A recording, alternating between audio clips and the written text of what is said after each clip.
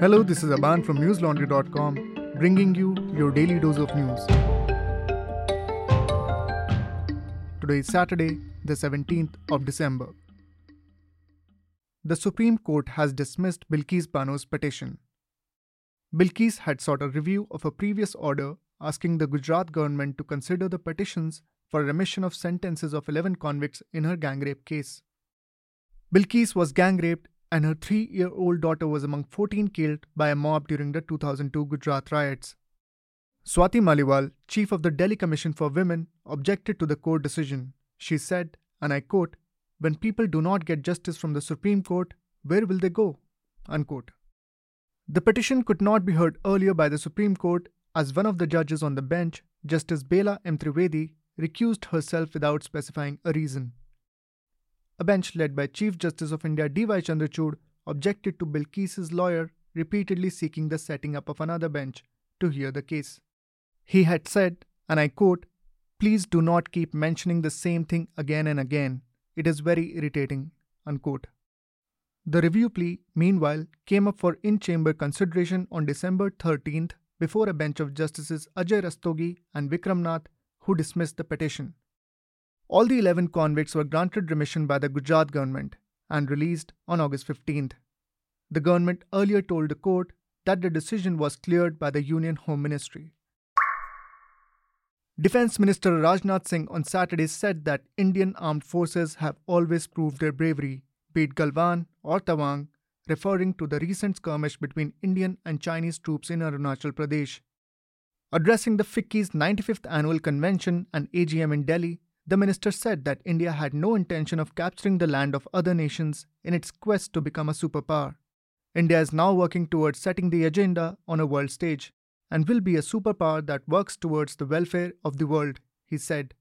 The minister's remarks come days after he informed Parliament about Indian troops resisting attempts by the Chinese side to unilaterally alter the status quo at the boundary in Tawang in Arunachal Pradesh. Opposition parties continue to seek clarity from the government over the India-China boundary issue during the winter session. A day after Congress leader Rahul Gandhi accused the Narendra Modi government of ignoring the Chinese threat, BJP spokesperson Gaurav Bhatia said that Gandhi should be expelled for his comments which belittle India, if Congress President Mallikarjun Kharge is not remote-controlled and if the opposition party stands with the country. Meanwhile, quoting defense sources, The Hindu reported that China is expanding its chain of model villages close to the line of actual control opposite Uttarakhand, Sikkim, and Arunachal Pradesh. The National Commission for Protection of Child Rights has summoned Byju's CEO over complaints that the edtech firm is indulging in malpractice to lure parents and children to buy their courses. Several complaints had reportedly alleged that customers were exploited and deceived to risk their savings. Taking cognizance of these, the Apex Child Rights body has summoned Byju's CEO Byju Ravindran to appear before it next week. It has also sought details of the courses offered by the company for children, the course structure, fee details, the number of students currently enrolled, and the refund policy.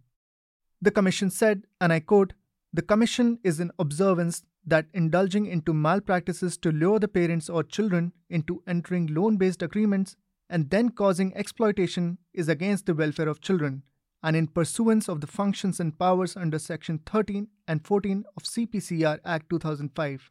Unquote. The Commission has also asked the company to submit relevant documents to explain the alleged discrepancies on December 23rd. A Delhi court deferred the bail application of Aftab Poonawalla after he said that he was unaware that such an application was moved on his behalf. The 28-year-old has been accused of killing his live-in partner Shraddha Walkar, chopping her body into more than 30 pieces and disposing of the parts. Additional Sessions Judge Vrinda Kumari told Aftab's lawyer MS Khan that his client, through an email, had denied that he had moved a bail application.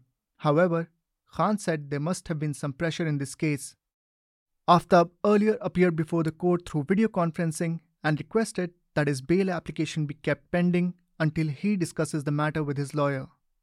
The court will now hear the case on December 22nd.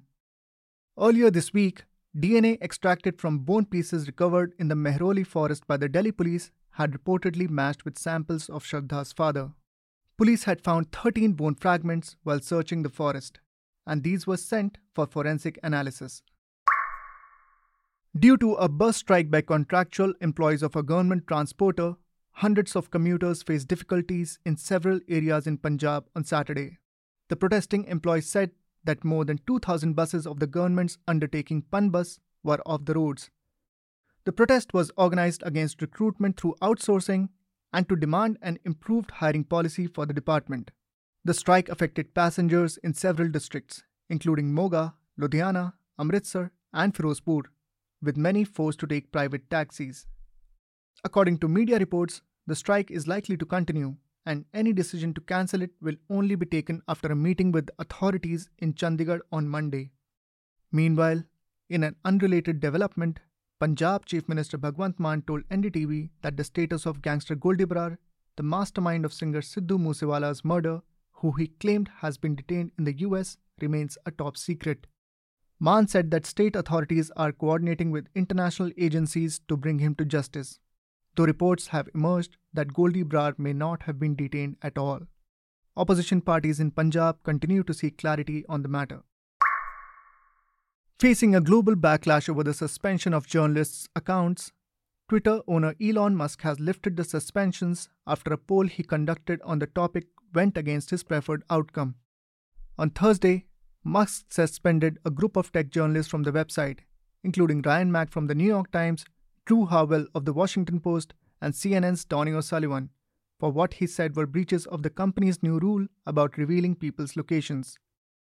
Several of these journalists had reported on changes within the social media giant since Musk took over. After an initial poll supported an immediate reversal of the bans, Musk said that there were too many options and ran another poll with just 2 options: to keep the ban in place for 7 days or lift it immediately. The suspension of the accounts of reporters was widely condemned by media organizations, the EU, and the United Nations. Twitter had also targeted its rival Mastodon, banning linking to several Mastodon servers and blocking users from adding their Mastodon username to their profile. In an unprecedented charge of insurrection against a former US president, the congressional inquiry into last year's Capitol riot is reportedly set to recommend 3 criminal charges against Donald Trump.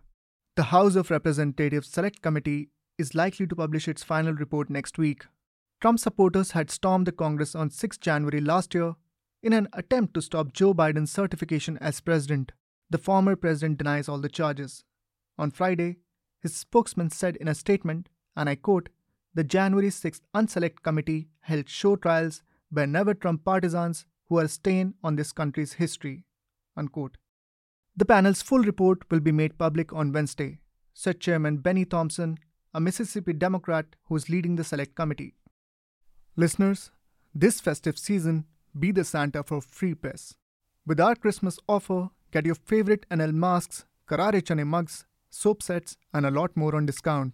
And besides each customized gift hamper, there is a free giftable subscription too for your friends and family. Get our merchandise and say that you're a proud member of a community that keeps independent media alive. Or give these to friends and family and spread the word about free, accurate, and independent news. That's all the news we have for you today. Have a good day or good night, depending on where you're listening from. See you on Monday. All the News Laundry podcasts are available on Stitcher, iTunes, and any other podcast platform. Please subscribe to News Laundry. Help us keep news independent. To catch all our podcasts on news, pop culture, current affairs, and sport, visit newslaundry.com. Follow us on Facebook, Twitter, and Instagram, and subscribe to our YouTube channel.